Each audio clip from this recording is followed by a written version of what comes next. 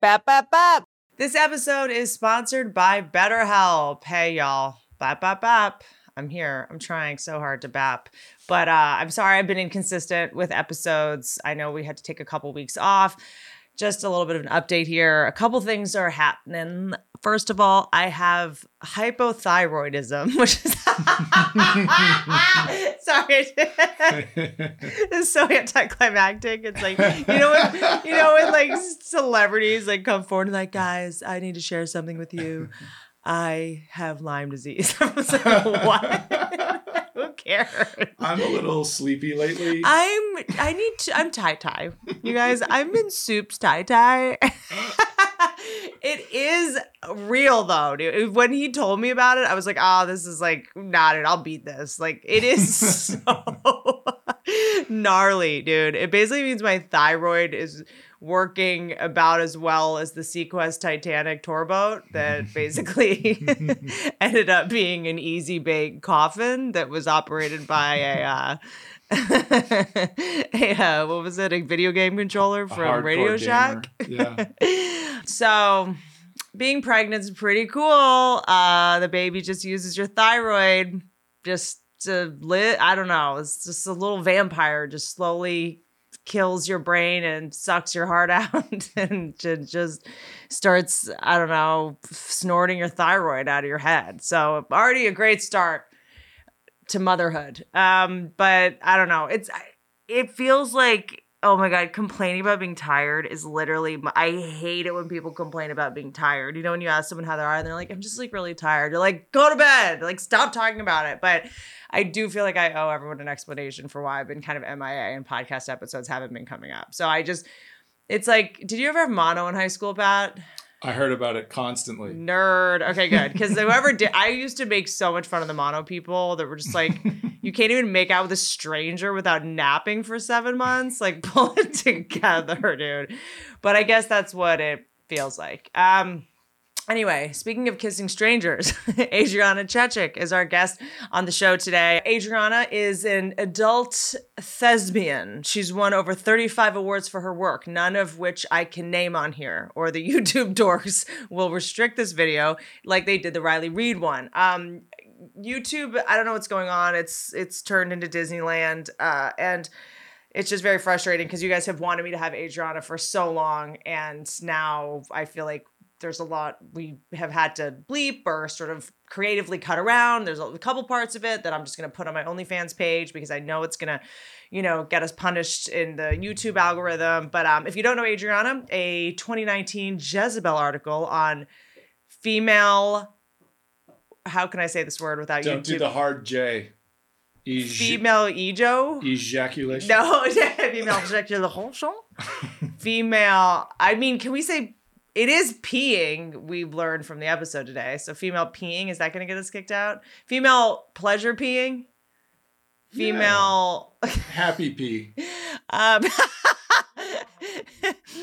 Adriana is a delight. She has so much wisdom, insight. She's been through a lot, incredibly resilient. It's always cool to talk to someone who keeps reinventing herself. She sort of shares with us how she literally and figuratively got back up after falling down. She is a dream. Indy 100 described Chechik as one of the most famous names in porn. Is that going to get it? You Corn. Can't say that word. I think they're saying corn online. Corn. Okay. Yeah. We're going to call adult entertainment now corn. Corn stars. Okay, she's a corn star. Yeah. Corn on the cob star. I will say that some of our conversation does involve how to happy pee. And again, that will be on my OF profile because YouTube is being run by nuns with OCD. I don't know what's happening. I love you guys. Enjoy Adriana Chechik. I'm going to go back to sleep for the third time today. Gosh, you're making me nervous. Everyone's very flustered now that you're here. Oh, no. I'm nervous. I get nervous. Do you get nervous before podcasts? I get nervous before everything. Super nervous. Really? Yeah, my hands get sweaty and stuff. What's the worst that could happen? This is what my therapist makes me do whenever I'm like nervous about something. She's like, let's walk through the worst case scenario. I'm like, you're fired. Yeah, nothing really. I just get nervous. I don't know. Yeah, like what's going to happen? When you start to actually think like what's going to happen? You're going to say something dumb? Fine. Yeah. Then we'll cut it out. Yeah. Fine. You're going to I've What? already said all the dumb things. Yeah. So what else can you say? I know you and I. Well, that ship sailed. I feel like for me, it's only uphill from here. So earlier we were talking about a very traumatic situation in your past where you were emotionally harmed. I believe it's being on a podcast called Two Bears, One Cave. Yes. Are you recovering from this emotional trauma? I have recovered from this emotional trauma.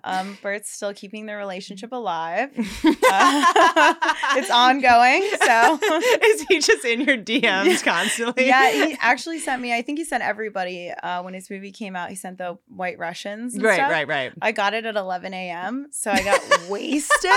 So I never had one, and I was so hungover the next day. I had to order an IV, and I couldn't even go to his premiere because I was like, I'm so hungover. You like what the. Yeah, I remember. So at the roast of Bert Kreischer that we did for OnlyFans TV, that's where you and I met. Yeah. Right? And Bert doesn't really get nervous. Yeah. He doesn't really get nervous. He's Bert. He's topless more than you are at this point. And he started getting really flustered and nervous at the premiere. And I didn't understand what was happening. It was like OFTV, the launch, it's all these comedians are there.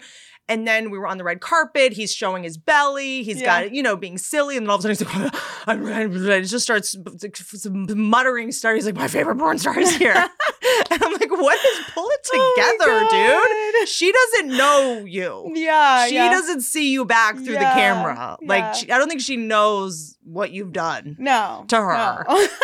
She doesn't care. Just play it I mean, cool. I don't know if I want to image that in my head. It was just like, if you don't tell her, she won't know. Yeah, totally. So just play it cool. Oh my gosh. But you got to meet him that night, right? Yes. Yeah, he's actually so nice. The greatest. Like, out of everyone I've ever met, he's always like, if you need help with marketing, because I'm in the midst of starting a podcast as well, like everybody Good. He's like, oh, if it's a good podcast, like we can help you out with that as well. And I'm like, just to be a big star and to be so helpful is so nice because you don't see that happening often. Yeah, he is the most salt of the earth. Like, just great dude and really shows up. Yeah, for how crazy he is. Let me ask you, okay, so you went on their podcast. You've been going on lots of podcasts. It feels like you're in a big career transition at the moment. Yes, I'm trying. Well, I'm not trying. I'm definitely not shooting porn anymore. I'm officially retired. And was this before the back injury? So before the back injury, I did say I'm retired from shooting with companies because I just felt like the power of doing OnlyFans and controlling what I do on set myself was so much better. And then honestly, there's this weird thing in porn, where the directors hype you up. They're like, oh my God, you're doing so great. Oh my God, this is amazing. You're so awesome. So then you're doing a sex scene for 2 or 4 hours. Or you're like, okay, maybe I wasn't going to do DP today with these 2 guys, but now I'm going to do it because you're telling me how awesome I am. So I was just I just want to work around females and I just want to shoot my own content. Females who are like, can you suck it in, please? Yeah. You look terrible. Exactly. You have a double chin. They're like, your extensions are showing. I've literally had one time my extensions showing and no one told me. And I'm like, what the f*** is that shit, guys? Because a guy would never notice that. No. Or just be like, cool, she's doing the dreads thing now. Sick. Yeah. So then after I hurt my back, I thought maybe I'd go back to porn, but obviously I can't move the same way. Yeah. And then the fear that kind of pushed me into making the decision is I don't want people to say, oh, well, she was so much better before. And it's really because normally I'm good at not listening to the noise, but lately I'm listening to it so intensely. So I'm I just don't want people to say oh, wow, she's so much better or this or that. And I just want to reclaim my person, who I am outside of the brand that I've built. So I'm I don't want to send nudies. I don't want to do any more pornos. I want to be selfish with my body. No one else deserves it except for me. So did you always, because I feel like I was watching something of yours where you kind of had the mentality, I'm going to go as far as I can go. And then I'm going to sort of use it for everything I can get out of it. Yes. Was that always kind of in the back of your head? Yeah. The goal is when you get in sex work, the goal is to get out of sex work. That's what none of these big stars talk about, right? It's fascinating. Because the reality is you don't want to stay in porn forever. You don't actually want to do sex work. You can enjoy it, but you really don't want to do that job, right? So you have a great time and you're enjoying it, but the goal is like, okay, now I can retire. Now I have a brand to live off. Right. And I don't think a lot of people talk about that. But it's crazy because when you do get out of the industry, you get alienated by the industry. Like Mia Khalifa, porn stars will be like, "Oh, she's such a bitch," blah blah blah. Same thing about in recently, my business, when you stay in it, they call you a really. When you leave, they're like, "Oh, she seems cool," but if I stay in it, they're like, competition. Yeah. Competition. Yeah, they want you to get out of it, I feel like. Well, the male directors and the people that kind of control porn, they're the ones that start the conversation against the women who have left porn. So they kind of keep you in that system. And that's also another reason why I want to get out of it, because I'm like, I'm tired of being a part of this system that keeps happening. And I didn't see a lot of the manipulation that was going on. Like, I did a lot of things of my own accord. I enjoyed them of my own accord. But just like I shot on average for 5 years, 25 days a month, mostly anal scenes. And I would tell my agent I'm tired. And he'd be like, "Oh, well, Adriana, someone's telling us you're getting fat." And then I'd be like, "Oh, I'm gaining weight. I got to work out. I'm not tired anymore because I'm too busy thinking about how fat I am." And so guys love that. Yeah. They love a jiggly cushion for the pushing. They love when you fluctuate too, because then it's like you get a little bit of, you get like skinny me, you get like chubby me. Yeah, you get all these different, totally. Have a kid, you'll be MILF. Like they don't, they'll take it all. Yeah, so there was like a lot of distraction tactics that I realized recently that I'm like, I just don't want to be a part of anymore. So. And also that like guilting, that shaming, that pressure, as if we don't put enough pressure on ourselves, like that pressure of just like, I'm going to lose this. This is going to go away if I don't keep doing it. And that's not for the right reason. Yeah. Well, I can work at Walmart and be happy. Like I worked at CVS when Walmart has good benefits. Yeah. I'm like, once I realized like when I was fine working normal jobs before I was ever even anybody, I'm like, I can be fine just being nothing again. Like I know I can always make enough to cover myself and be happy. And that's all that really matters. Can you imagine checking out at Walmart? And her being the cashier. Oh my God. Dude, that would be so chaotic. I feel like you should do a show where you just do basic jobs like that. Yeah. You just watch people lose their minds. Totally. But I do feel like, and I know I tend to, compare sex work and comedy a lot, stand-up comedy. It's like, they started in the same space. Stand-up comedy really in America started in strip clubs. We've all kind of like always been like hand in hand. I have a lot of friends that are in sex work and dancers and stuff. And, it's funny because I feel like for the most part, strippers and sex workers kind of look down on us. They're like, oh God, like, we show our bodies, but you guys exploit like your lives and your secrets and your like mind, like have some self-respect. Like when I go into strip clubs, they're like, how you doing? Really? Like, you okay? I love comedians because I feel like you guys are my groupies. Oh, like comedians love me, like comedians love me. So I'm like, you guys are my groupies. Yeah, it's so true. I don't think it's groupie. I think stalker's the word. Yeah, I've given them a lot of gold, I guess. Yeah, and I think that the ones, especially the ones that that gravitate towards you, I think are like really happily married, good dudes, that like aren't like spooky and creepy. Let me ask you, do you feel like had you not had that freak back injury, this is when you would have stopped, or did you feel like it was in the back of your mind, or you feel like the universe had to come in and kind of intervene, or like it was like a sign, like all right, this needed to happen? I think I would definitely have stopped. So like I started streaming and I got a lot of power in having people realize like who I am for my personality and enjoying seeing me like on Twitch or just like playing video games or just on any other platform doing non-sex things to where I was like, wow, I have so much more power than just selling my body. And that's kind of when I decided to like get out of it. And then right now I've like expanded on trying to teach like other people, other creators how to run your stuff without men. Cause I love you guys, but I'm so for like women building women teams. So I have like a creators university class that I'm working on, and I'm trying to go into motivational speaking as I fix myself. Awesome. Awesome. Yeah. And if you feel comfortable talking about that, I think that maybe we both have this, maybe not. Maybe I'm trying too hard to connect. But, I'm in a job where I feel like I can kind of stay broken for a very long time. And it would either benefit me or just sort of keep me asleep, or, you know, like in a lot of other jobs, you know, where you're not alone all the time, where you're not kind of going on stage making fun of how horrible your decisions are and everybody laughs. Sometimes you get encouraged for staying broken, you know? And so for me, it's like I have to actively kind of like go, I need to mature around this. I need to heal this wound, even though this wound might be helping me in some way, you know, or this, you know, low self-esteem, or this high tolerance for being used, or, you know, this codependence, you know, like this might be benefiting me, but like I'm going to have to put myself first and heal. And, you know, we were talking about, you know, trauma, and the trauma response is real. Like it is, you know, and it tricks you into thinking you've healed it. Because I'm like, what do you mean? How could I be traumatized? Look how confident I am. Like I'm playing these huge theaters. Like, or just like, what are you doing? You know, like fight or flight. For me, it's like every time I would get upset about something, or anytime I would feel like my life was out of control or crazy, I'd just work harder.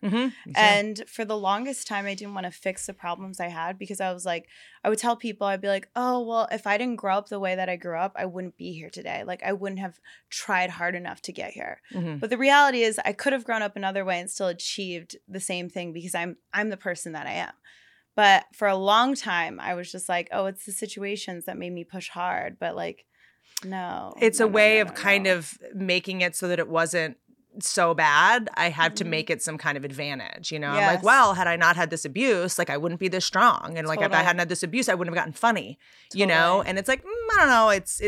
Is that just me, you know, trying to like pretend it didn't happen, sanitize it, or like to not have to accept how bad it was? Yeah. Because I don't want to be a victim. Yeah, totally. You know? And so like, what are you looking at right now where you're like, this is something I want to look at. This is something I want to maybe heal. Like, well, first of all, I definitely want to heal. Like, I don't think I've ever had like, and this might be crazy, but I don't think I've ever had true love for myself. So I'd love to find love for myself. I'd love to be happy in my own body. I started porn when I was 21, and before that I was stripping. So I've never gone by my own identity. Like in my head, I didn't think my real name until like 6 months ago. So I feel like I'm just learning exactly who I am. Like I'm like, oh shit, I like this type of music. Yeah. Not this type of music. So I want to figure out how to get into my skin and just be like, you're enough. You love you. Yeah. And that's the purpose. And like, who were you before all this? Do you know, and do you feel like, you know, because I started doing stand-up around that time, and it was always like, how do I become funny to these people? Like, how do I, you know, make these people like me? And I in relationships, I was, you know, wrote a book about being codependent, about how it was like, you know, I was so identityless, or I thought I had to kind of shape shift in order to people please others. So it was like, if you want to go get Mexican food, I do love Mexican food. But, you know, it's sort of like I was so deferential to other people, or I would so sort of like, you know, morph my identity into what I thought they wanted. I found myself like out of relationships being like, I don't even know who I am really. I even did it in friendships. You know, I'd be in a friend group where I was like, oh, they go out and they party. Girlfriends. They go out and they party, so I guess I'm this person. Because they're like, oh, you're not going to drink. And you're like, I guess I'm the drinking girl now, you know? And then I kind of landed with like, wait a second, like, you know, just between me and my like, I had to do this like inner child work where I would, you know, you write in your dominant hand questions to your inner child and respond in your non-dominant hand. And it's like this weird little magical exercise that helps you sort of reconnect with like what you're about. Did you find in relationships you struggled with? I was in a relationship for 10 years. So pretty much my whole porn career. We were open. Looking back on it, he was not the nicest guy to me. He was 20 years older than me. So he would gaslight me a lot. Like he'd be like, oh, I'll give you like Adderall or Molly. And then he'd turn around and be like, you're a drug addict. You're a really bad person. You're a drug addict. And then he would constantly be like, oh, you're fat. And he would actually try and control my food a lot. So that's why now currently I have such a hard time looking at myself in the mirror, not because of what the world has said about me, but because that one person has fed into me for so long. And then I think that because everyone pumped up that it was cool to be sexual. Yeah. I over-sexualized myself and I lost myself in my sexuality. And I think I literally just like picture myself being like a blow-up doll for the past 10 years of my life, you know, just floating around from place to place being like, oh, this is great. I'm entertaining you, you know? Yeah. Like the orgasms were real, you know, that was great. But, you know, it was crazy experiences. You know, and then also to like what you said, like, you know, I think when I see online or whatever, people being so mad at like the Kardashians or, you know, the Vogue magazine or whatever about like unrealistic body image. Like, yes, I'm sure we don't, you know, can't really like prove causality with all that kind of stuff. I'm Yeah. like, it sometimes can just take one person that psychologically abused you so much that that's where your body image stuff comes from. That's where Yes. your stuff, you know? So it's like Totally. when people are running around with like, you know, let's get mad at the models and stuff like that. I'm like, that's not how psychological abuse, like we don't talk about that enough in Yeah. relationships when we're, you know, this sort of Stockholm syndrome of someone Yes. that is taking the time, and when you've gotten so little love, like I got so little love growing up and neglect at best, that by the time someone was paying any kind of attention to me, even if it was You needed it. you need to gain more, you need to lose weight, but your boobs need to be bigger and this needs, and your hair should be longer and you should talk like this and act like this. It was kind of like someone cares. Yes. Is kind of like what it Yes. felt like. And it took me so long to put together how toxic that was. Yeah. And I was actually kind of putting him as like in a weird way, a father figure. Sure. Yes. Because 100. growing up in foster care, I did know my mom. She was super nutso. But I put him kind of in that role, like where he would care for me. And a lot of the times I'd be tired, even in like shooting porn. And he'd be like, well, you want to be Adriana, you got to go today, you know? So like a lot of the times I went to shoot just because he would tell me to shoot. And looking back on it, like there was no reason for me to be shooting 25 sex scenes a month. Like there's no reason. I could have shot 5 scenes a month and still built a brand. Like I didn't have to exhaust myself. I didn't have to have like UTIs and yeast infections, and I had to get stitches multiple times. I'll say this one time I worked 5 days after getting an abortion because my agent made me. And he was like, oh, you're just going to shoot anal. So I shot an anal scene after that. And it was like crazy that I didn't even stop to think like how traumatic that was. And I was 24 at the time until like last year. Hey y'all, as you know, this show is brought to you by BetterHelp. Life is a nightmare. And of all the things that I've tried to make life more manageable, and I've tried it all. Tried it all, folks. Weed, mushrooms, astrology, denial, Tide Pods, gold digging, even the most expensive Hollywood cults couldn't do the trick for me. The only thing that truly works on a cellular level for me is talk therapy. It creates immediate relief, gives me perspective, helps me not go to the problem for the solution, helps me delineate the difference between feelings and facts so that I don't take out my ephemeral emotions on an innocent person or send a tweet I will regret. Or these days, a thread I will regret. Thanks, Mark Zuck, for adding another addiction into the mix. We all needed that. We decided what better way to show you guys how effective BetterHelp is than to let y'all in on a special session I had with a BetterHelp counselor. Jesus Jo is a licensed marriage and family therapist, and she was kind enough to do some segments with me. Jesus is the current head of clinical operations at BetterHelp. In this segment, I'm going to talk to her. I'm going to ask her some questions that y'all sent in. Trigger warning, this segment does mention sexual abuse, and regular warning, I say some things that are super embarrassing. Mark in Boston, should I have a therapist of the same gender? Ooh. I mean, I live in LA. I don't see gender, but Mark does. I encourage folks to have a therapist that they feel safe with. Sometimes gender is a factor in that, and sometimes it's not.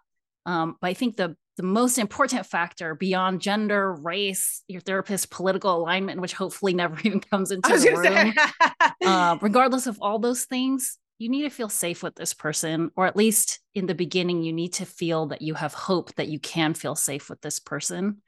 And if having a therapist of the same presenting gender as you, if that's what helps you feel safe, then go for it. Look for somebody like that.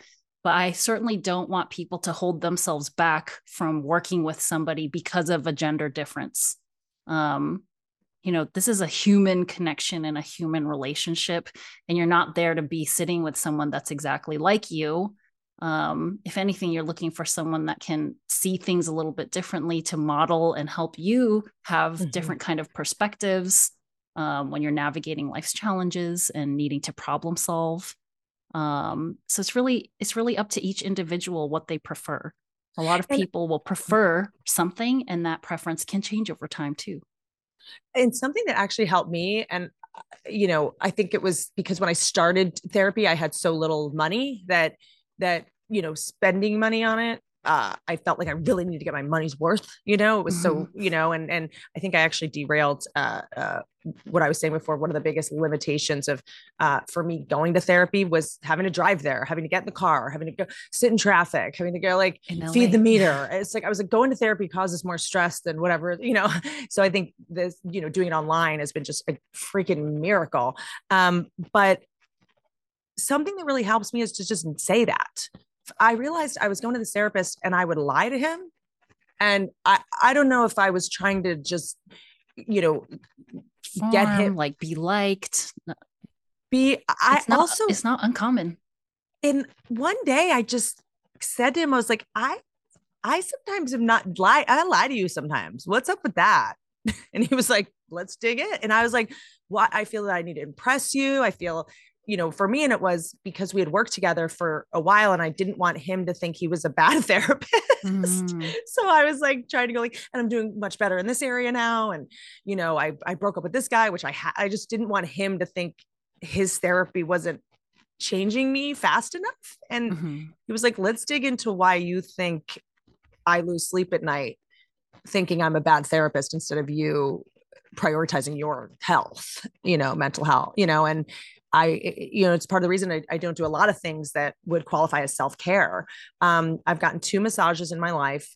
I've had to they were gifts, and the entire time was so stressful because I was trying so hard to convince the therapist how relaxing it was for me. And I was like performing like, oh, this is amazing. Even though I really actually don't like people touching me. And, I have sexual abuse in my past. And I actually was like, massages just aren't for me as of now, but I put myself in these incredibly stressful situations that are supposed to be relaxing and then spend all this, energy trying to take care of the other person's feelings. I was trying to take care of my therapist's feelings. Do you, in the same thing with the gender thing, if you have just say it, be like, is it weird that think it's weird that you're a guy? Let's just talk about that. Just talk about the thing that you're worried about. Yeah. I encourage people to bring up anything and everything in the room. Your therapist, strong statement, should be able to receive the things that you're bringing. Most therapists that have been practicing for some time, it's going to take a lot to shock them. Yeah. We also go through training and we have ethical codes to be in consultation so that we're dealing with our own stuff that's coming up from things happening in session. Oh, interesting. The feelings that come up about a therapist from the client, because there are going to be those personal feelings of wanting to take care of them, of wanting to make sure that they're okay, take care of their feelings, like anything that client is feeling on such a deep level about the therapist specifically, it has a word. It's transference. And this is something that people can look into if they want to know more about it. But it's very common and it's expected by therapists for clients to feel some type of way about them in good ways and bad ways, ugly ways, hard ways. And then on the flip side, therapists are people. We're just people, and we're going to develop feelings about and towards our clients too as other people. That's called countertransference. And it's my professional duty to deal with that stuff so that you don't have to take care of me. You should never be in a position to have to take care of me. That's not why we're here. I am here for you. And the things that I need to do to take care of myself, that happens outside, and that's part of my professional duty as a therapist. Thanks, Jesus. I'm all fixed. I forgive my dad. Now back to Adriana. So there's a lot of traumas that have kind of built up. For sure. If I've learned anything, I've tried to outrun them. But they catch up. Dude. They're like little ghosts just like on your heels. They're like, when are you going to process this? When are you going to process this? And, a lot of people don't talk about it. And I'm not diagnosing you with this. This is just my experience with like workaholism, Yes. And it's a good way to mask things.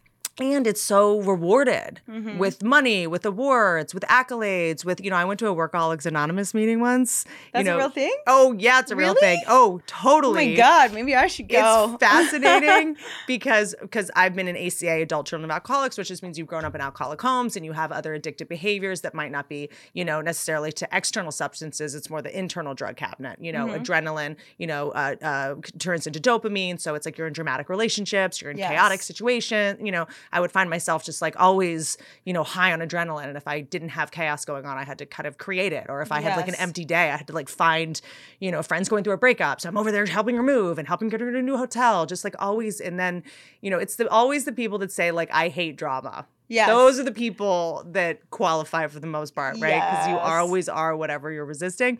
But so I found myself being like, what other ways am I anesthetizing? I definitely did it with food for a long time, with restricting food, with relationships, like love addiction stuff. That shit is real. Like the being in, if they define an addiction as when something stops being fun or when it no longer becomes a choice. Like when you're in a toxic relationship and you're like, I know this is bad and I always have a pit in my stomach, but like I can't. You can't leave. I can't leave. Yeah, I wanted to leave for 5 years. But I stayed in my relationship for 5 years. Because it either recreates your childhood circumstances, it recreates some kind I didn't want to be alone. And I was afraid. I was afraid to be alone. That's exactly what it was. And it's like, I'd rather be in the uncomfortable familiar than the uncomfortable unfamiliar. Yeah. And having such low self-worth, it's like, what am I going to do without this person? Exactly. What am I going to start over? Like, they've convinced me that I'm such a piece of shit that, like, I'm not going to be able to function without them anyway. Exactly. And then you go, like, what am I going to start over? Like, who's going to love me? So it's just, but going to a Workaholics Anonymous meeting was so wild. Everyone was like 45 minutes late. Because they were all working? Yes. We all came in late and it was in LA. So it was all kind of like known people, And the first thing we all said to each other, we'd be like, hey, I love your work. Like such a big fan. And the woman running the meeting was like, you're not allowed to say that here. Okay. And everybody goes around. There was a woman that was intensely addicted to crafting. Like she couldn't stop crafting. And there was another woman who like had a business and she would sneak out at like 2 a.m. and go back to her like boutique. Office? Yeah. And like work on stuff. Wow. And, and I was like, that sounds crazy. And I was like, wait a second. I wake up at 2 a.m. and just do it from my phone. Yeah. I mean, what's the difference? Yes, that's so true. And the woman that was addicted to crafting, I was like, that sounds crazy. And then 2 days later, I'm in Instagram, like putting the little emojis up. I'm like, I'm basically you're crafting in a different form. I'm basically making a little scrapbook on my IG stories. Yeah, like, what's totally. the difference, Totally. And then at the end of 12-step programs, they go, God grant me the serenity to accept the things I cannot change, the courage to change the things I can, and the wisdom to know the difference. Keep coming back. It works if you work it and you're worth it. But you have to just go, keep coming back. You're fabulous. Because you can't say work. And we were all just like, never went back, was too busy, but like glad I went, because it is a real drug, The shitty part about porn is you get that dopamine release, and what they don't tell you, and which I tell girls all the time, I think why a lot of porn girls suffer with depression is because when you're on set, you're doing those hardcore scenes, everyone's praising you, and then you're having orgasms, and then the next day, almost all my friends will be like, oh, I'm so sad today. Today sucks so bad. And I'm like, yeah, because there's a come down. It's a literal come down, and people don't tell you that. They don't tell you to be prepared for that. Yeah. So instead of having the come down, you're just like, I'm just going to shoot every day, so I don't have to worry about it. Yeah. Just getting like the attention, the accolades, the actual dopamine. Yeah. This might be a crazy question. After that relationship, would you recommend an open relationship, or do you think they're possible and functional?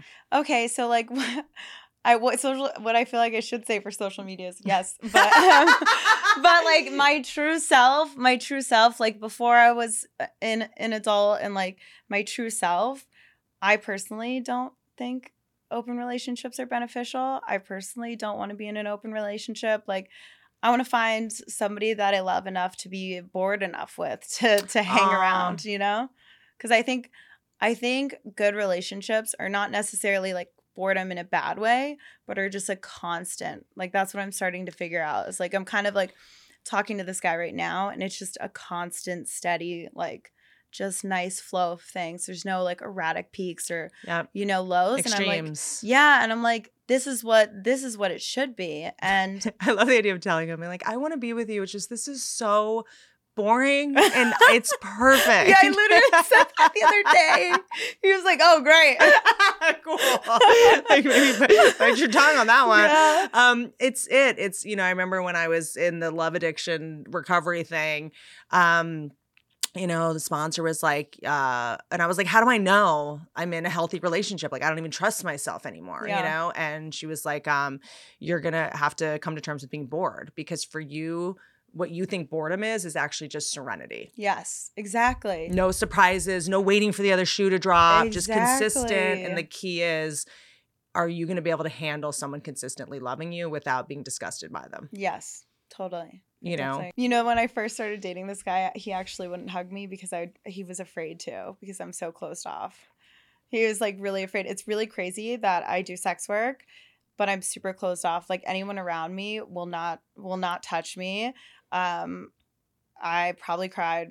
The only time I've ever really cried is when my dog died. But I'm always like, oh, I don't like holding hands and stuff like that. So I've kind of gotten to that Like, with bitch, him. that costs money. Yeah, exactly. So I've gotten to that with him, you know, and we're just dating because I need to just be single for forever. And also just like moving slowly. Like it took me so long to, you know, actively like deprogram like, you know, what we saw in movies and what we hear in music, which is like you meet and it's this passionate thing. Like you should have butterflies in your stomach. That means it's passion. Like, no, that's a pit in your stomach saying like, this is bad news. Totally. Like get away from this person. Totally. You know, and like we've completely like, whether it's movies, whether it's TV, whatever, have managed to gaslight us into believing that a pit in your stomach is butterflies. Yes. And that it's like your soulmate. It's illusionist feelings. And the worst is when it's someone that you actually like that's like a good person and you overdose on each other too quickly. Yeah. And it's just like too much too fast. See, I haven't had that happen yet. Okay, so like you're taking it, so do you have like boundaries in place, or like we'll see each other a couple days a week? Yes. Or we'll... Yes, definitely do our own thing. So that's good. What is the worst thing someone could come up and say to you? Like what is something you're like, that's fine, and things where you're like, please don't do that? Because it seems like you're in a sensitive place where you're sort of ready to, you know, treat yourself differently and allow different energy coming at you. And for the people that want to get it right, I think it's always helpful to. I think the worst thing somebody could say to me is like, I don't matter, or my opinions don't matter. Oh, sorry. I mean, like, they see you in public and they're like, oh, there she is. Oh, what's the worst? Sorry. Okay, Sorry. Can you imagine someone being like, oh my God, there she is in Starbucks. Hey, your opinions don't matter. I'm sorry. What's the worst thing somebody could say to me if they saw me in public? Like what is a good way to approach you, if at all, and what's the not way to do it? Oh my gosh, that's so hard. I think it's good to approach me by just like coming up and saying hi and being like, I hate when people are like, are you don't do this. Don't do this. Yeah, just like risk it and be like, hey, are you Adriana? I love your work. Great to meet you. Can we get a photo? Recently, something that I've started to realize too is I don't like when someone comes up to me, like a group of guys. If you're a group of guys, don't waste your time coming up to me to say hello, because you're taking like 10 to 15 minutes out of my time. And then also a group of guys together approach me differently because they think that's how they can. I had a guy recently approach me, and then he got a photo, then his friend got a photo, then he asked if he could kiss me, and I was like, no, and then he asked if he could kiss me again, and I still said no. And then what happened is all these other guys came and they were taking the photo with me, and the parents started taking photos. Oh wow. Like they were older kids, but the parents started taking photos but laughing. Right? Like, so like, I am like, you guys are making me like a bad commodity right now. Like, I feel You're like embarrassing me. Yeah. It's I feel like I'm at a carnival show. Like, hello, here's the freak show, you know? So like stuff like that, I think is terrible. I've also kind of don't want to, I really like, I'm sorry to my fans. I don't want them to come up to me right now because I'm in a moment of healing. Right. So what happens is when I go out and a fan comes up to me and say I'm out with my friends, and I'm going out as, I say this name because it's okay, Des. I'm going out as Des. Then all of a sudden fans come up to me and recognize me. The night turns into Adriana. And then I'm like, oh, let me go look at my hair and makeup in the bathroom really quick in case somebody else recognizes me.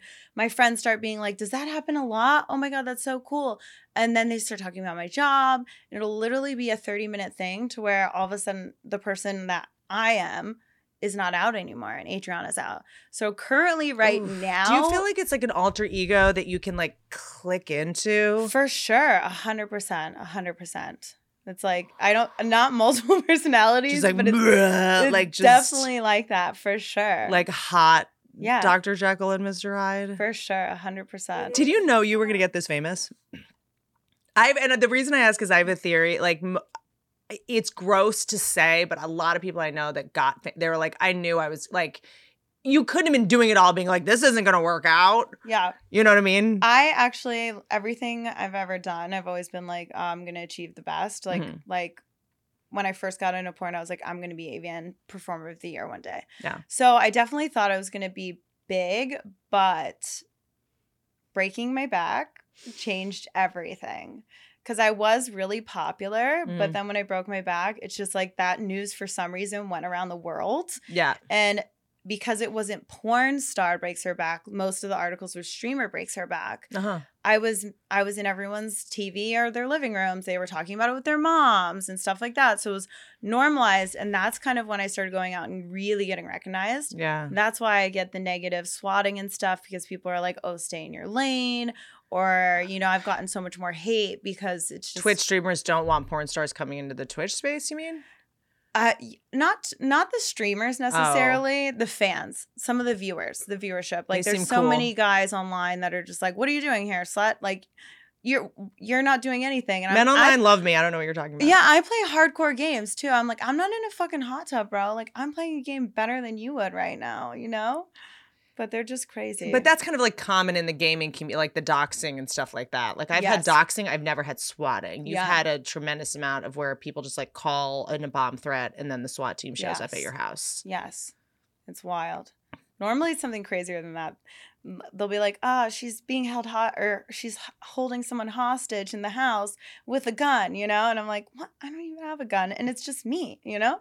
My dogs. Like, Dude, that I have all kinds of weird weapons and all the plants in my bedroom. I have like knives all like in like the plants. And I'm like, what is my plan? Do I Yeah. think I'm just gonna like turn into a ninja all of a sudden? I'm like, like what? sure. I don't know what I think. My brain just sure. goes like, no, adrenaline is gonna kick in. that's exactly what I think. And I'm going to become an incredible ninja. I'm Or the same way. the person that breaks in is going to be like, this bitch is so crazy that I'm just going to like rethink this. I'm going to Danny Trejo someone's ass with a machete. That's what I'm going to do. I just figured if I just like throw it, it'll just like when it'll stick into if them. I throw enough of them, like one of them's going to hit or they're just going to give up because they're going to be like, F this. I'm done. Yeah. Something that I find did work during the pandemic, I don't know, a lot was going on and also nothing was going on. And I was like, you know what? Like, we're home for the next year. I mean, it seemed like we were never going to open up again. I mean, in terms of like performing as a stand-up. And I had been I was shooting a couple movies and they stopped production and it looked like we were not going to pick up for a really long time. And I was like, why don't I just dye my hair blue? Like I had for like makeup artists and friends that were like hair artists that were losing like basically all of their income, losing their health insurance. Like we're moving home because it's a job you have to do close to someone. And so I was like, you know, what's the most expensive thing you can do? And they were like, let's dye your hair a color. I was like, great, let's dye it blue. I've talked before about like my comedy influences or influences as an entertainer. Or not just comedians, but also I love Dennis Rodman. I always loved Dennis. I just loved him. I loved that he was like, and I, you know, played basketball pretty seriously. And I loved that even when he was like, you know, had oftentimes the most thankless job as, you know, defender, rebounder, like he was like, I'm entertaining you. I'm going to have blue hair. I'm going to wear a wedding dress. Like if you're paying money for a ticket, like, you know, and I just loved that. So as people are scrolling through your Instagram, everyone's just like, we're at home, we're bored. I was like, I'm going to have blue hair and I'm going to have the most fun. And like, you know, when else am I going to have blue hair? Exactly. People don't come up to you when you're a woman with blue hair. Really? They either think that you're like nuts, on drugs, or they just don't recognize you at all. So I should just dye my hair This blue. might be the time. I'm just telling you, you're in the gaming vibe. God. Like Oh I my dyed God. my hair blue, purple, like all these different colors. Yeah. And by the time someone heard my voice to recognize me, like I was kind of like, we're like, was that her? Like, you know, wigs. Wigs. Yeah, I could do wigs. It worked. I could do wigs. It definitely worked for me. So I did get knocked up. It happened. So I've been going to doctors up the wazoo so they can put things up my wazoo. And you know what aren't up the wazoo? People at front desks at doctors' offices who are helpful in any capacity to get you in to the wazoo doctor.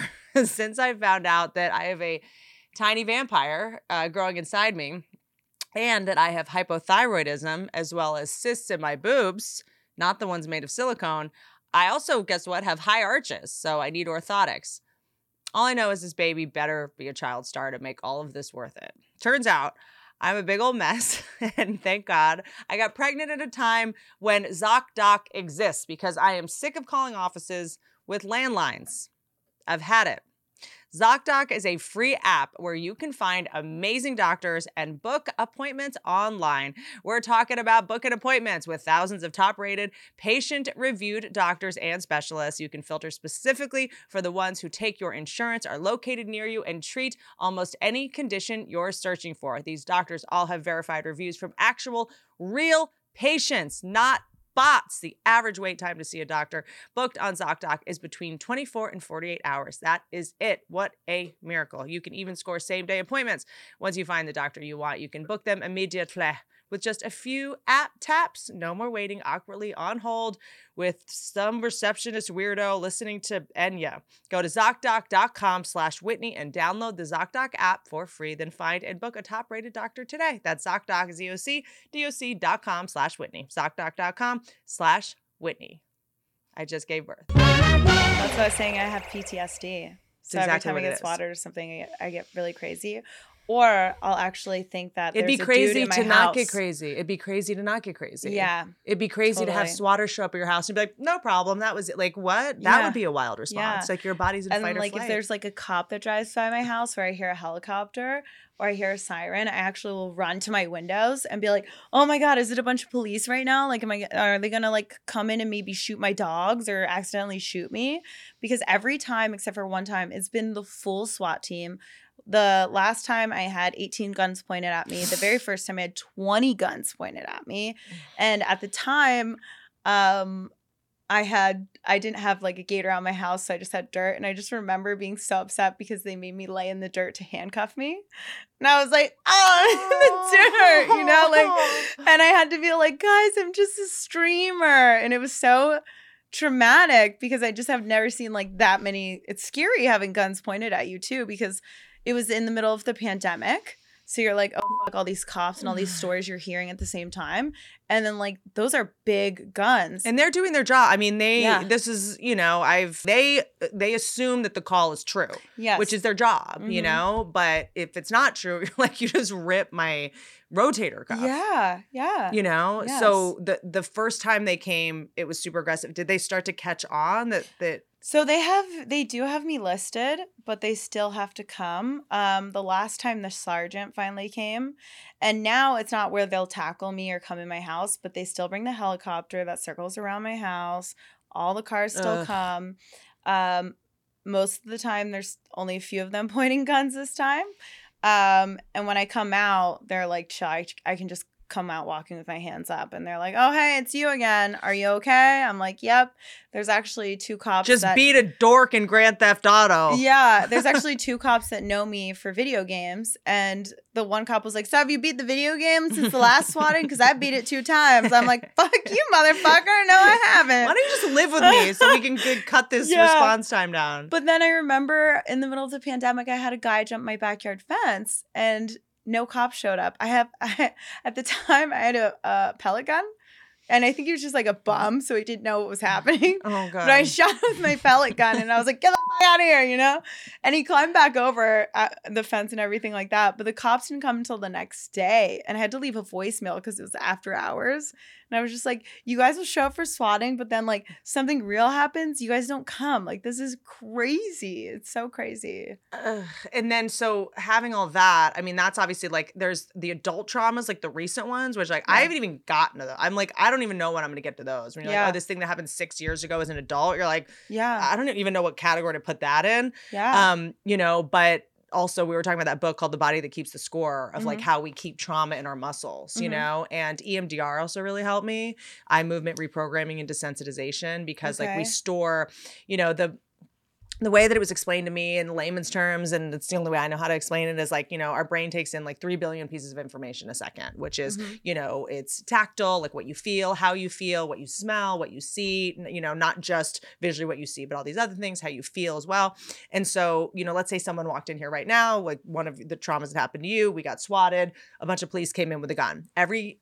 Basically your brain stops, it freezes, fight, flight, Mhm. freeze, right? But the information is going to keep going in, and all the information that's keep coming in is going to be filed under the folder trauma, right? Yeah. So so basically in 3 years, you're, at a friend's house and the wall is this color blue. Yeah. And you don't know why, but you're anxious and you're Yeah. short tempered and you're annoyed and you're jumpy and you don't know why. It's because like, your brain is like, last time we were near this color, this happened. It's like your brain is only designed to protect. Last time there was a liquid death on the table, all of a sudden you're like drinking out of a liquid death on Bert's podcast or whatever. And you're like, you're anxious, you're irritated. You don't know what. So it's like, there's so much of this like anxiety that goes on. We don't know what it's coming from necessarily. And what EMDR does, it like deactivates those things. I didn't realize how much trauma I had. This is embarrassing, around Christmas.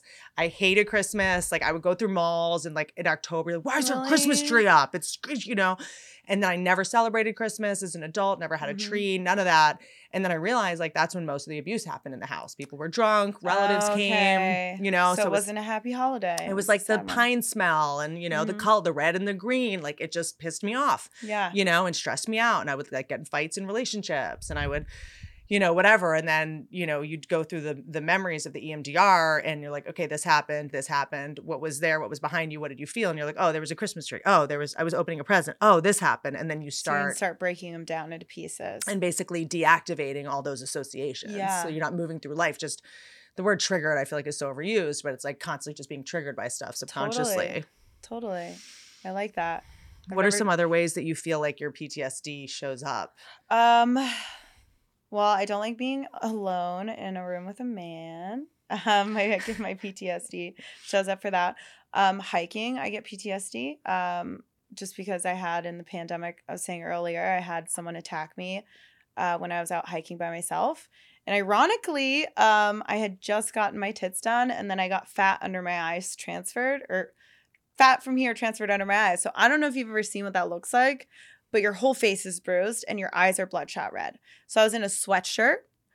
I was wrapped here and my fucking eyes were bloodshot red with bruises underneath of them. And some guy still approached me and then he was like, hey, I'm lost. Can you help me? And I grabbed my phone and the moment I looked down on my phone, he just tackled me.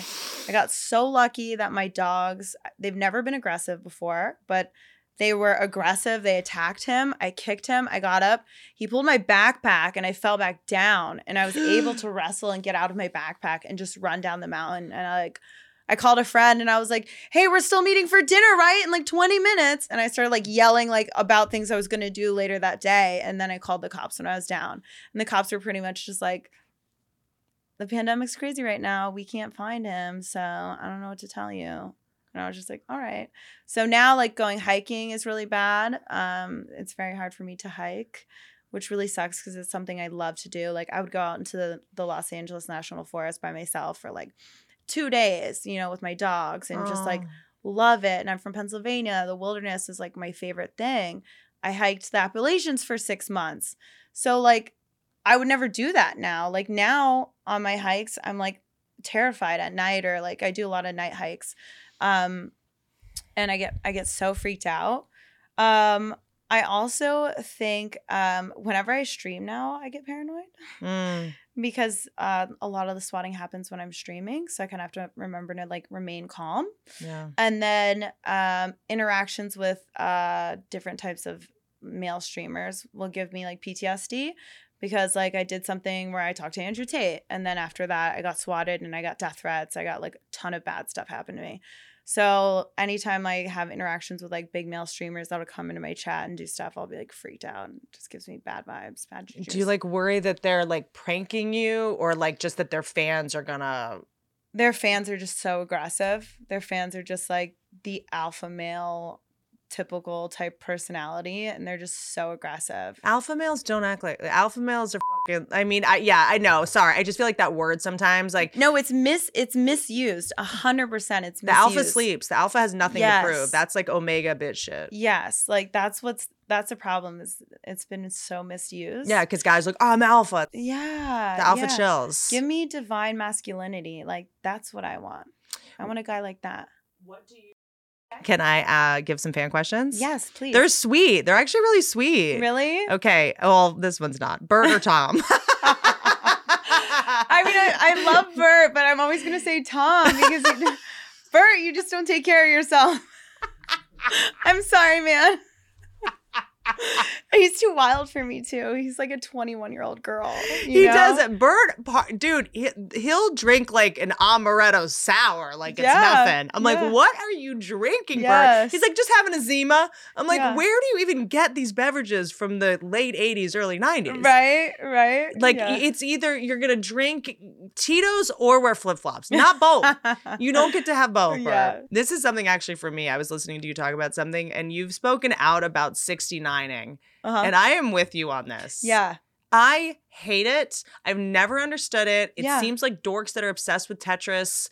Like, I don't like it. It's never worked. No. Someone's always smelling a taint. Best case scenario. It's because it's only good for them because they're getting their dick sucked and they can smell our pussies. But like at the same time, I'm like, it's like a constant. You are adjusting the whole time you're trying to do it. You're like, oh, let me just like hold on. Let me get a little bit better in here, you know? Like I just can't. Is it? Well, I don't even know how it works. Like I always thought it was on the side. No, I feel like guys always put me on the top, or they'll try and hold me, and then I'm like, oh god, my head's so close to the floor. If you drop me, I'm fucking. Oh, like standing up? Yeah, I get a lot of guys that want to do like a standing 69, like. I get a lot of guys that are just like, hey, Adriana, you're good at acrobats. So, like, let's do them today, you know? Yeah. No. Nerds. But 69 is the worst position ever. Has anyone ever 69 and been like high five at the end? I don't fucking think so. I don't know. If they have, they're lying. I just am like maybe female to female. I think you need like a snorkel. There's like there needs to be like a device that's missing. There's like a band maybe, like something. But I'm like, has this ever been cool, or am I just horrible at this? No, it's not cool. Like, why am I terrible. bombing? Like, I feel like I'm bombing, you know? Everyone's always has this question. Is squirting peeing? How much is pee? How much is squirt? I know she's so sick of this question. So squirting is definitely having an orgasm while you pee. Yeah, yeah. Because like I'm having an orgasm while I'm peeing. It's such a good orgasm. I'm not holding my bladder. Right. And that's exactly what it is. And is whether someone's good at it or not, does it have more to do with practice or releasing your inhibitions? Is it more mental or more physical? I think it's more mental. You have to be able to let go. Mm-hmm. But I will say, like, before I do squirt scenes or anything like that, I've always masturbated in the bathroom before the scene and warmed myself up.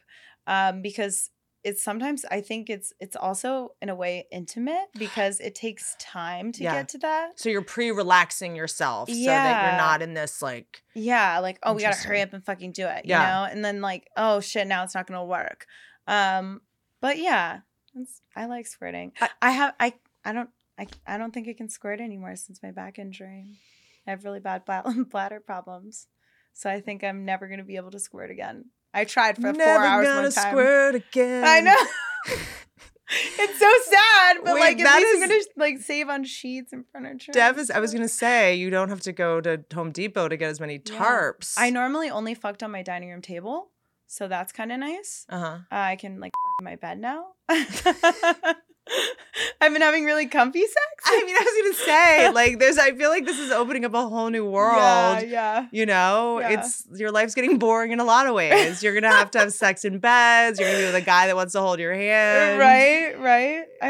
I welcome it. I welcome it so much. Do you have, from the injury, do you have more like operation, like surgeries or physical therapy? So I'm doing physical therapy twice a week. I'm doing yoga twice a week. I'm doing massages once a week. My bladder issues, we're trying to figure them out now because when I originally hurt myself, I couldn't use my bladder at all. So I had no feeling. So they keep saying like maybe the nerves will grow back. Yeah, right. But like what happens to me is I can never fully like empty my bladder. I just feel like I have to pee all the time. But then nothing comes out. Right. So I think like that might be the only like really, really, really long-term issue. And then you've seemed like oddly calm about this whole thing. Like I was just like I was watching just as you were coming on. I was watching when you were first talking about it, and then like, do you like lose it every now and then? In the beginning, I did, but I felt the only reason why I was so upset about it is because I was scared that I was never going to feel better, and I couldn't think past the pain. But about a month into it, I just started to realize like, you know, you've already overcome so many things in your life. Like, you've been through way more trials than this, and this isn't going to keep you down. And I just learned a lot of patience, not pain, a lot of patience. And I realized you can just think out of it. Like, when I'm in pain, I'm just like, if I just don't think about it, it doesn't hurt. Like, it's temporary. Yeah. And I stopped everything. So after the first week I was out of the hospital, I stopped pain pills because my mother was addicted to them. So I'm terrified. Even in the hospital, they were trying to give me Dilaudid, and I was like, no. And before the surgery, the surgeon actually had to talk to me because I was refusing it. And she was like, this is the percentages of people that actually get addicted from surgical procedures, because that's how much I was freaking out about it. Yeah. So I got off everything. I'm not on any nerve blockers or anything like that because I like to feel my body. Yeah. But do you sleep okay? Yes and no. It depends on the day. I sleep on my floor actually most of the time. Fuck on your table, you sleep on your floor. I mean, this is real. Yeah, I use a lot of ice. Like, I'm getting better at knowing how to take care of myself. Like, what I'm gonna do that's gonna irritate it the next day, or how is it gonna feel if I do this.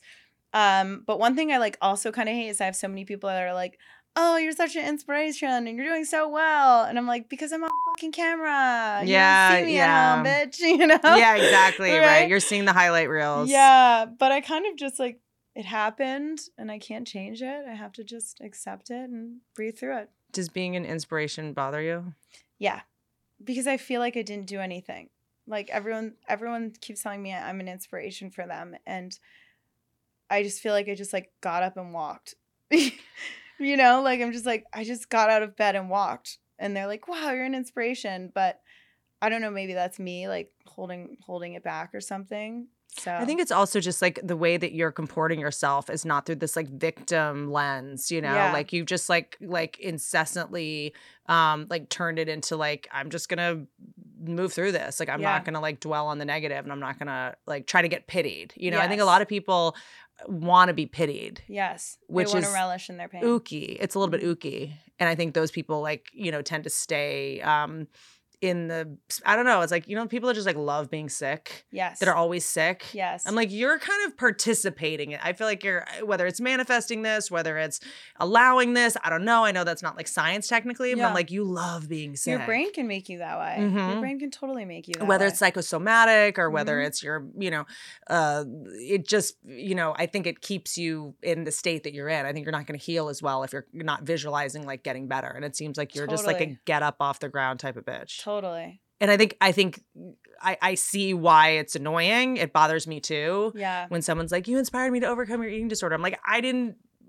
try to do that. I just like, I just did it. And I'm actually kind of annoyed that I shared it, because now I'm embarrassed that I shared all that. Like, I wrote a book. I was just trying to be honest, and I wish I hadn't, frankly, because now I have to think about it all the time. And it's like, I'm thought of as that, you know?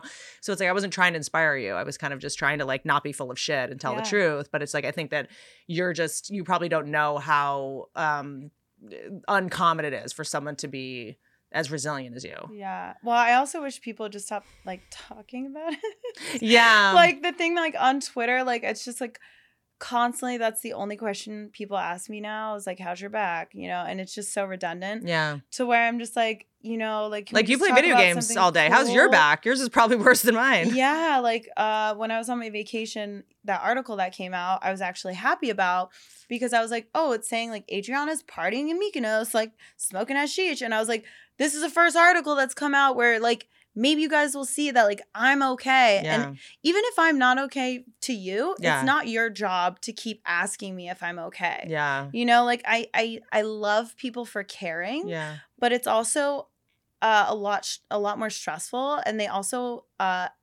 unknowingly kind of put a burden on you by constantly having to remind you, or constantly having to have you be like, no, I am fine. Like, it's just, or it's like you're trying to feel sorry for me, or like get in on my trauma or something. And, you know, but it is also just like, it's this very unique situation where like just some wild thing was caught on camera. Oh my God. And they actually ended up getting a towel to put it in front because so many people were there like taking pictures. Why did it take so long for them to get you?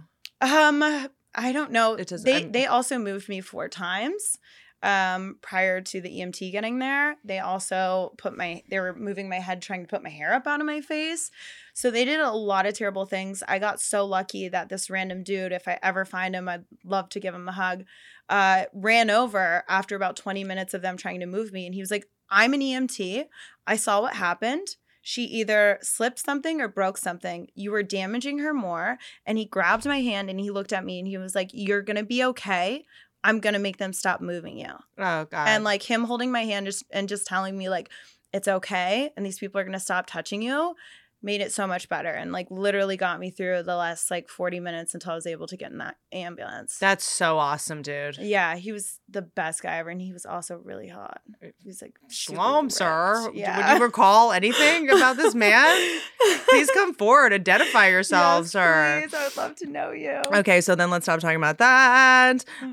Do you ever see yourself settling down and living a domestic life? It seems like you kind of answered that. Yeah, I do. I definitely think so. I definitely think I could lead a normal life. Oh, this is, I do think that, you know, people say this kind of about comedians. And then I think this of sex workers and people that have, you know, I think you're like uniquely qualified to understand human nature like no one else does, because you see people not pretending. You see people sort of like at their most authentic or like least ashamed or something, you know, and uninhibited. What do you think the foot fetish is? If you had to guess. Why it's so big? Like why? Yes.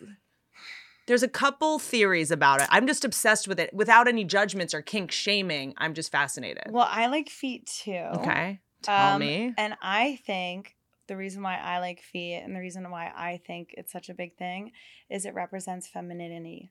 Ooh. Because the way a woman has her arch in her feet or the way her toes are, and also feet are very delicate. Yep. And they are let me things show that you hold mine. up your whole body. Ooh. Right? They're strong. They're delicate. Yeah. It's the most important part of your body. If you didn't have your toes, you couldn't balance. You'd fall over. But so it's not because toes look like little dicks. No! What?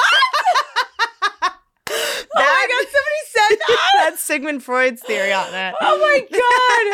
My toes do not look like little dicks. Oh no. Okay, mine look like big dicks. Oh my God, that's hysterical. I've never heard that.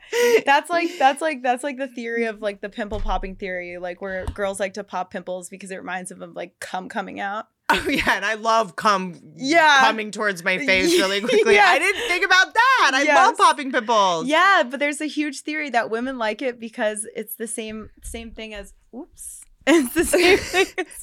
Hold on, wait, what's happening here? Oh goodness. There we go. Because it's the just same retired. thing as Doesn't know her way around a phallus. That was fast. Because it's the same thing as like jerking off a dick. You're gonna get a white explosion in your face. And that's also part of why men like guns, right? Because it's like shooting.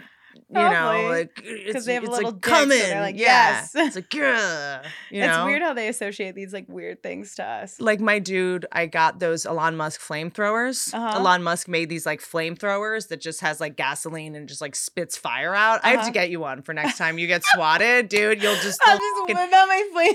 Dude, I'm gonna give you a flamethrower. Next time you go hiking when someone tries to mess with you, you just set them on fire. The next wildfires did not start by me.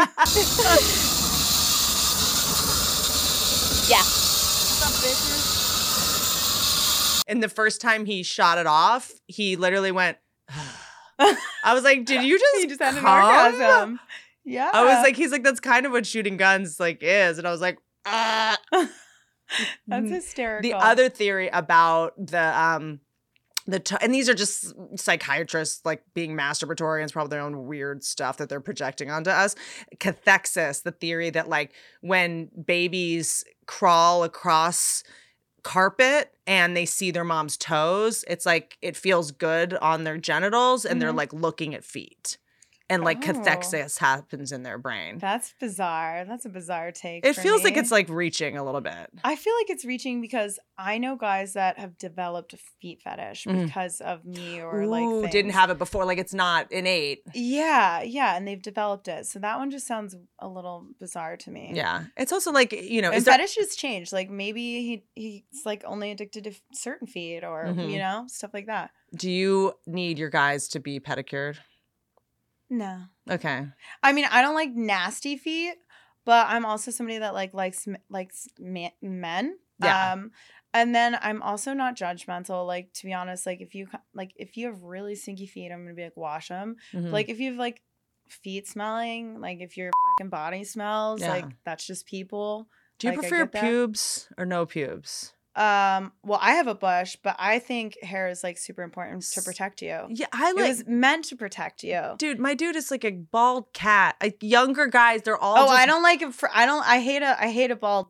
I don't like a bald I dick. need some pubes, Yeah. man. Yeah, It's like you have to fight tooth and nail to get pubes. I'm gonna buy him a merkin. it's kind of weird though when they shave it all off. And I think it's not like totally, it's not big chemo energy, but it's, it's kind of like I like hair on toes, hair on fingers, Yeah. I like just like, Yeah. Well, hair has its own like oils that give off pheromones, so that's another reason why I Ooh. like hair down there on me and my partners. I think it's like guys think it makes their dick look bigger. I'm like, I know how big your dick is. And if it's not this optical illusion that you just saw. Either way, it's gonna be. I'm gonna know sooner or later how big it is. Totally. You know. Ooh, fuck, marry, kill. Donkey Kong, Kirby, Pikachu. Oh, okay. Gosh. Those are, This is okay. a little Fuck, marry, kill. sneak peek of your podcast life. Oh God. I think I would kill Donkey Kong because he just seems like crazy and just be like throwing bananas everywhere. I don't know if I want that type of life. And who were the other two? Pikachu and Pikachu and Kirby. Kirby. Oh, Kirby's annoying as fuck. So I just fuck him. And I married Pikachu. That'd be nice. I never have to pay for like electricity. I just like spark up the house, babe. What are your top favorite video games? Like, if I'm gonna start playing video games, where should I start? My dude is very into this, and I have the PlayStation now. I have the other Xbox. I have them all. Like, where would I start? So I would say Elden Ring's the best. Video That's game his I've ever favorite game. Yeah, that's like it's such an amazing game. It's such a like exploratory game. So Elden Ring. I would say after that, Jedi Survivor or Jedi Fallen Order is the first one because it's just cool to have a fucking lightsaber. Yeah. I don't know if you like Star Wars. Even if you don't, it's just really fucking cool. Sick. And then this is an indie game, but it's called Stray, and you are a cat in a post-apocalyptic world. And there's some really heart-wrenching moments and some beautiful moments. And it's only a like 20-hour video game, but you actually play as the cat. And the designers did so well at making you do cat shit that like there'd be like beaded curtains, and I'd be like, I'm just gonna play in this. And then like 20 minutes later, my chat's like, what the fuck are you doing? And I'm like, I don't know, these curtains feel fun, Or like roll the ball down the hill or something. Oh, do you do this with the headset on? No. That's just like, reg. Yeah, just on PlayStation. What is up with the headset? Like, did VR porn ever catch on? Because Apple is trying to launch the new one. I hate VR porn. I think it's like terrifying. Have you ever watched it? It seems It's terrifying. nausea. Like, it makes me a little sick. The only way I think someone can truly like VR porn is if they like gigantic-ass porn, because like I'm just like, everything's so big. Yeah. Like I'm like, what the fuck? Like, fee, fi, fo, come. It just feels huge to me. So that's why I feel like it's scary. And also like the first time I saw my pussy in VR, I was like, oh, I don't want to like see anything that close. Like it's like when fans tweet, they're like, watching you on my 62-inch. I'm like, ew, get the off there. Go back to your cell phone. I have a little tiny pussy. Why are you making it look like gigantic? It scares me. How embarrassing. Yeah, it feels like it hasn't really, I don't know, that Pat, isn't the Apple goggles are out? Augmented reality. They're coming out in probably Christmas. I don't know, just to like watch movies on and stuff. You can do everything on anything you can do on the computer. It's like Yeah. you take your Well, you- windows you put on your screen and you can have them floating around the room. Yeah, you can do anything, including have your wife divorce you. I just feel like it's a way to just check out entirely. Yeah. If I walked in and saw my dude, just like, I'd be like, Yeah. this can't be good. Yeah. Are you getting it? You're getting it for sure. You're right. People really do want to ask you the same questions, don't they? Yeah. What is your, I'm going to remix this into a good question. What is your ideal date? My ideal date? I don't even know if I can answer this, so I'm excited. So my ideal date would be being woken up with Eggs Benedict. Ooh. Then going to Disneyland. Oh, okay. Are you a Disney adult? I'm a Disney fucking obsessive freak. Okay. I Disney bound. I'm crazy. So do you go with friends? Do you go? I have friends that go alone because they Both. wild. Both. Have you done the back behind the scenes pass where they like take you? No, I refuse. I don't want to see what it's like back there. It's like I keep the magic alive. And it's so funny because like if I ever go with any other sex workers and they start talking about sex, I get like really like, don't ruin this. This is Disney. You know, like I feel like it's like my only child experience and child fun. So I go a lot. So I think my perfect date would be Disney. And then we would probably leave before the fireworks so we could come back and hike my dogs. And then just maybe like chill by my fire pit. Cute. It. Yeah. Did you not get to go to Disneyland as a kid? No, never. I didn't get anything. Nothing. See, I grew up in like working on farms and shit. The Amish farms, right? Amish farms. I don't trust people that farms. didn't do some kind of farm work growing up. Yeah. You don't? No. I was trying to tell my friend, when my back was better, I want to have like a bale off. I don't know if you know what it is. Who can carry the most amount of bales? I have hay bales right outside right now. Yeah. We can do that. They're fucking heavy. Yeah. But I'm good at it. I was telling my friend, he's like, no, I was like, I'm telling you, I was 12 years old. It's a science. You got to get them on your shoulders. Yeah. Yes. They're very cumbersome, oblong. And what people don't realize about hay bales, they're spiky as shit. Yes. Unless you have alfalfa or whatever. But was growing up around animals, do you feel like that taught you a lot about? You know what's crazy is I didn't have empathy for animals, and I didn't even want to be around animals until I met my first dog. I think it's because I was so tired of them because I would take care of them so much. They were like a chore. Same thing with like children. I'm ironically so good with children, but for like the longest time, I hated even being in a room with kids because I would be forced to stay home from school to watch all these other kids, these random kids in foster cares all the time. Sure. To where it was just like, it was insane. So. Kids like took me a second also because they're so like needy and it's just like, I want this. And you're like, yeah, everyone wants that. Everyone wants to eat candy all the time. Like you can't do that, you know? And sort of like, I think for me, it also helped me once I was able to unlock the secret of just treat them kind of like adults. Like they kind of want to be treated like adults anyway. Yeah. Because I was like, I'm not going to baby a baby. There's no point, you know? But when you're like treat a toddler, like, you know, play to the top of their intelligence, it starts to be a little bit more fun. Yes. When people are like, you're just a baby. I'm like, do you want to drive the car? They're like, I love her. You know, like. You know what I think? I think the cool part, and I think the reason why I've changed is I recently got a puppy, and I know it's not a child, but for me it is. And watching her discover the world is so awesome. Like just watching her like do things or be afraid of things, love things, and grow into her own person. That's where I can see the joy of like kids and having a kid or being around kids, because like all the way up to 18, they're still learning how to like be in society and stuff like that. So I think the magic of children and teens and stuff is watching them just discover life. So and then going like, I was there too once. Yeah, you get to relive it through them. You're like, wow, this is amazing. This is great for you. I'm happy. And then you're watching like, oh, that's like where it went wrong. Like I can see how like everyone is born good and open-hearted, and then the world just breaks them down over time. Like no one's born an asshole. Well, maybe, I don't know. I mean, look, I'm not the person to ask, but you know, animals have really helped me, dogs especially, because they're like, if I just like saw myself the way my dog sees me, that's like half the battle self-esteem wise. Yeah. I wish I could do that. You're so right. I'm like, I love my dog so much. I trust my dog's judgment more than anyone. My dog, like when I'd bring dudes home that were no good, she'd be like, you know, and I'm like, then why don't I trust her judgment on me? Yeah. You know, she thinks I'm cool. I must not be that much of a piece of trash. That's so true. That's so true. In relationships, I feel like you probably have, you know, such a wisdom around this. Any like red flags? Like I always ask people like red flags, bottom lines. Well, I think so many red flags nowadays is just like, first of all, age. Like date within your age bracket. Yeah. I don't care if older guys or whatever say girls say, oh, guys mature. It's just not appropriate because older people have more understandability to victimize you and mold you into how they want you to be. I also say like any dude that's gonna offer you like, hey, let's party. Because that's kind of like if somebody's like giving you like party drugs and stuff like that, then that's also warps your reality on how you think about them. Yeah. So those are red flags because that happens to me all the time in LA.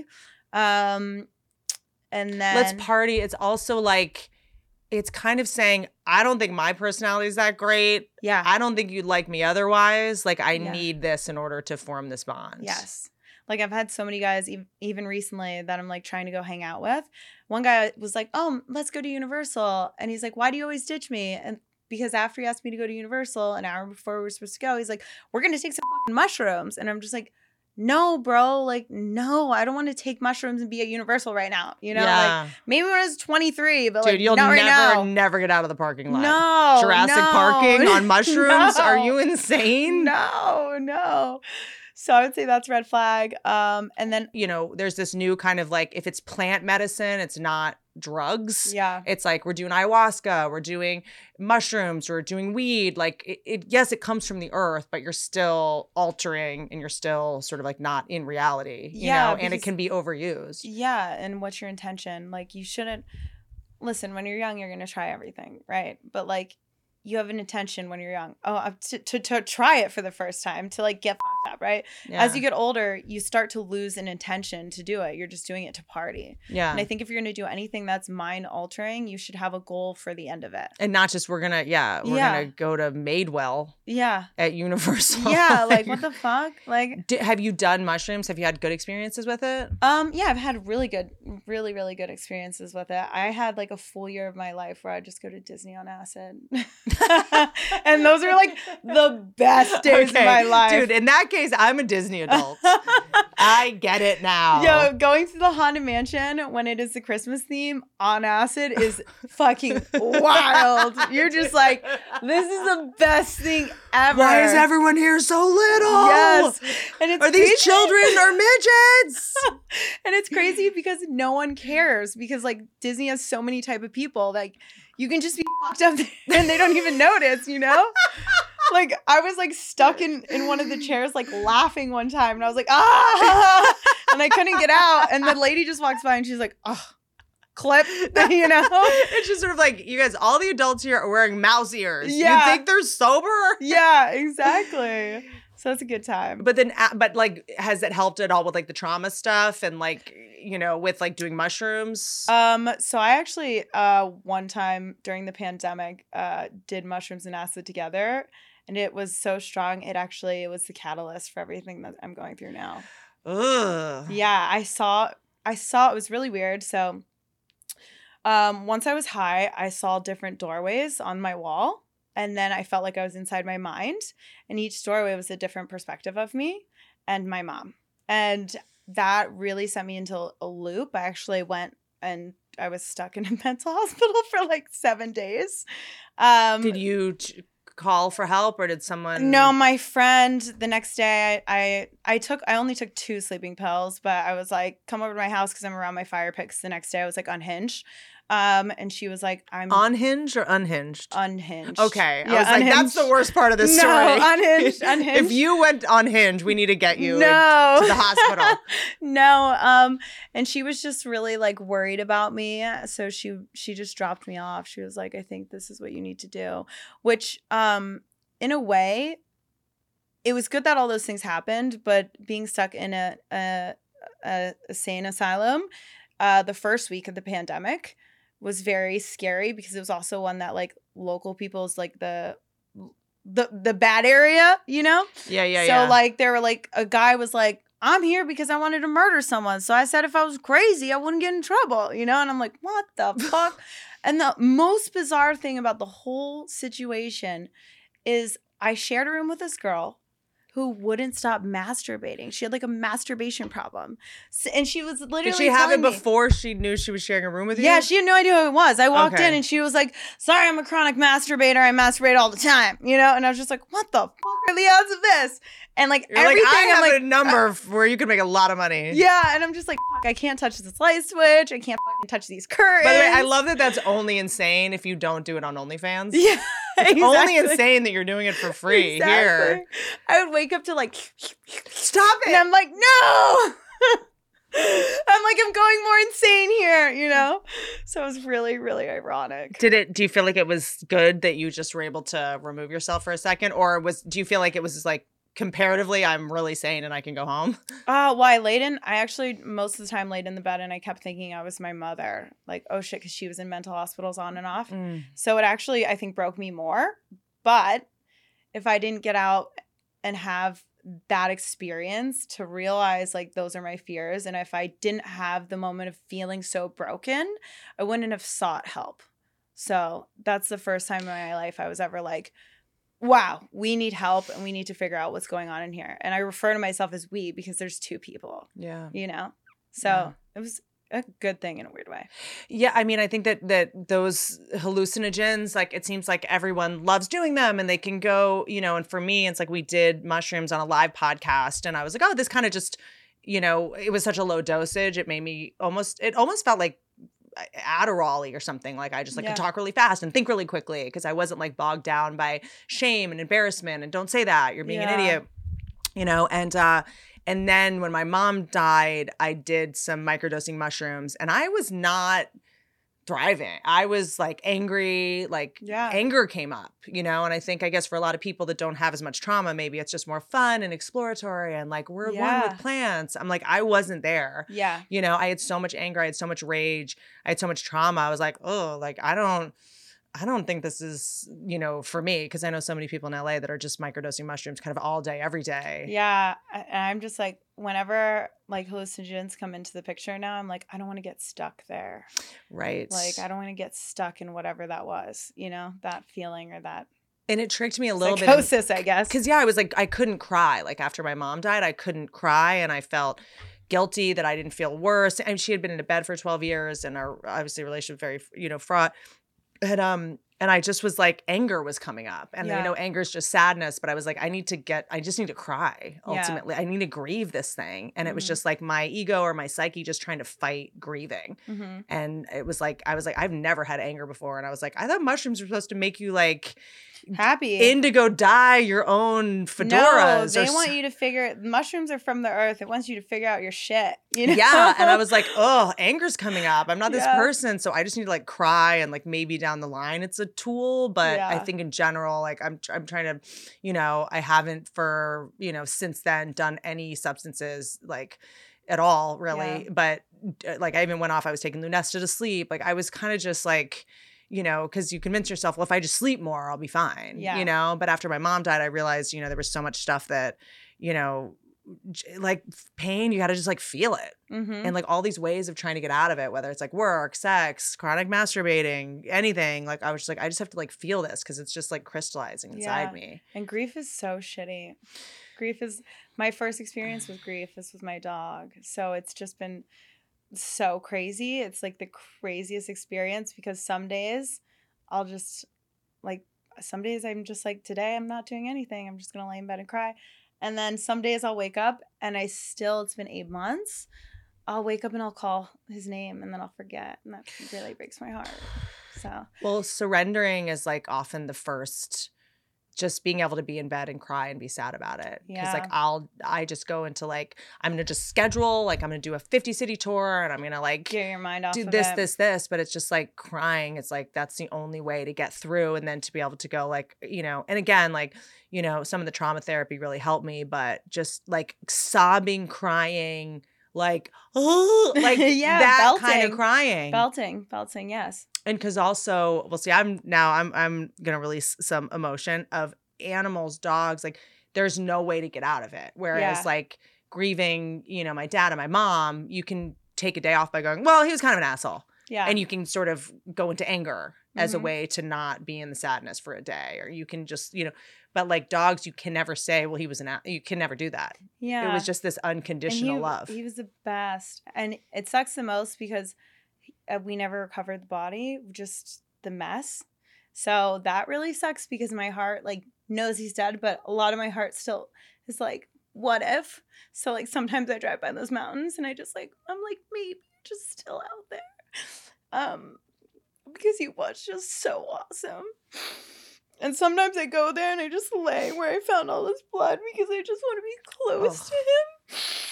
It's almost like I don't know why it hurts that I just couldn't get anything, you know? And that's like another reason why I feel like I haven't gotten over it because I'm like, I just have nothing to hold on to. Yeah. Like I'm so lucky I found his old harness that had hair in it because I'm like, that's all I have left. Oof. And it's so crazy. It's just I've never felt it before. I miss him. Have you gotten a tattoo? I'm actually It helps. I'm gonna get his face right here. It really helps. Who's gonna do it? I don't know yet because I've never gotten a tattoo. I don't know anybody that does Dr. tattoos. Wu, I think, would be perfect. It's Really? like, it's yeah, I've started the process of there's nothing and I think that, you know, people like us, like when you never had unconditional love, like when you get that, you know, it's like, It's God so damn nice. it. You God damn it. I know. And then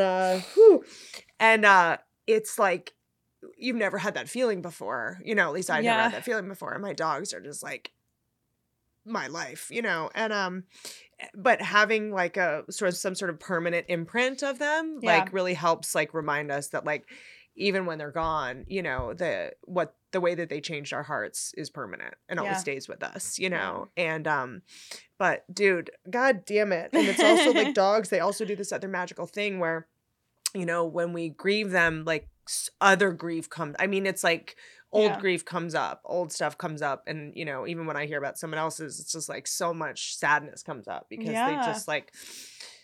They're nice. They're just the best creatures. Like my other dog, Pork, he sat with me every single day. He even got fat while I was injured. If I went to the bathroom, he'd go to the bathroom.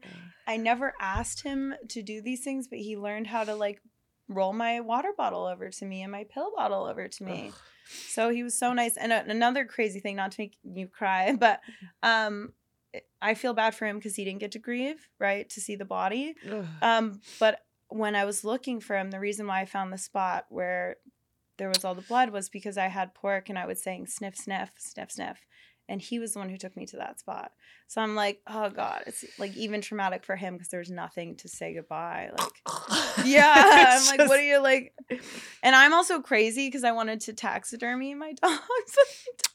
Look, I wanted to taxidermy them and like put them in a frame. So I'm just like, when I'm not at that bridge yet. Who knows? I've looked into cloning. Like I love that though. It's really no good. Like what it does, like it's really inhumane. It's obviously costs a fortune, and you get them and they're like wonky. Yeah. And a lot of people that I was deep in the chat rooms of the dog cloning, and they're like, this is even worse. It's just like a bizarro version, like zombie version of the dog I had. The same soul's not there. It's not the same dog. Like they just have health issues. I think my new dog has part of my old dog's soul. I believe it. I picked her, and it's so weird because he had a broken tail, so it's crooked. And he eats the dirt in one spot of my yard, and he used to lay in one spot on one spot of the couch. And it's so weird because when she showed up, she had a broken fucking tail. Yeah. She lays in that one spot and she eats the same dirt. So I'm like, you are a little bit of him. Like you might not fully be him, but some part of him went to you. And his name was God, and I named her Naya, which means in God's hands. So I was like, wow, you're meant to be a part of him. So it's been really cool to have her. Yeah, it's crazy. Well, I'm a squirter now, just from my face. Thank you so much for doing this. Thank you for having me. Being such an angel. So we are still on OnlyFans, just being emotionally vulnerable. Yes. Right? Yes. There's something so much kinkier about like you with your clothes on. I feel like I was thinking I'm gonna just start doing like house chores, like just normal, and just be like, "What's up? This is me folding laundry." You know? Yeah, a lot of our friend Alex, who is head of marketing at OnlyFans, who had that cam girl company before. He's like, a lot of the biggest ones were just like doing chores. Like someone just kind of wants a companion. Totally. You can't jerk off all day. I mean, that woman can that you shared a room with. She really fucking can. It's really wild. You know, but it's also just sometimes like just, you know, I'm trying to think. Yeah, there was someone else on OnlyFans that kind of just did like really basic stuff. And, you know, I think some people, go for a lot of different, I'm putting comedy on there, you know, and people are going, instead of dirty photos and dirty videos, I'm doing like dirty jokes, like jokes I can't tell other places or I'll get canceled, or like, you know, the beginning version of a joke where you're like trying to figure it out. And like, I haven't cracked it yet, but if I try it out on stage and someone's filming with their camera phone before it's ready, you know, what's It's going to a- happen, you yeah. know? So it's like, I think that it's already becoming so popular for other reasons. And I see like, you know, so many people doing well on there. I think it's just like evolving and changing a lot. Totally. And I then definitely agree. OFT TV. Yeah, I've done Do a you few have of an idea? those. No, but I think Oh, we already have it. It's you worked in Walmart. Adriana does it. Yeah, like I'm so in. You're an angel. Thank you for coming on. Thank you for having me. All right, don't This ride is awesome. elephants. Goodbye.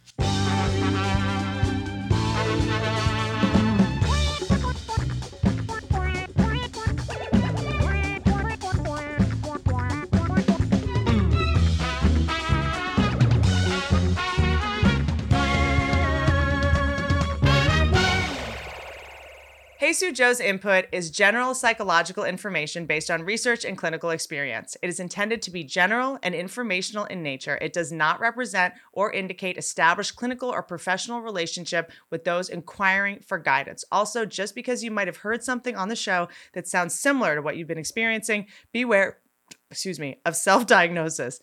And that Coca-Cola, which got me good. Diagnosis is not required to find relief, and you'll want to find a qualified professional to assess and explore diagnoses if that's important to you. If you or your partner are in crisis and uncertain of whether you can maintain safety, reach out for support. Crisis hotlines, local authorities have a safety plan that can be done with a therapist too.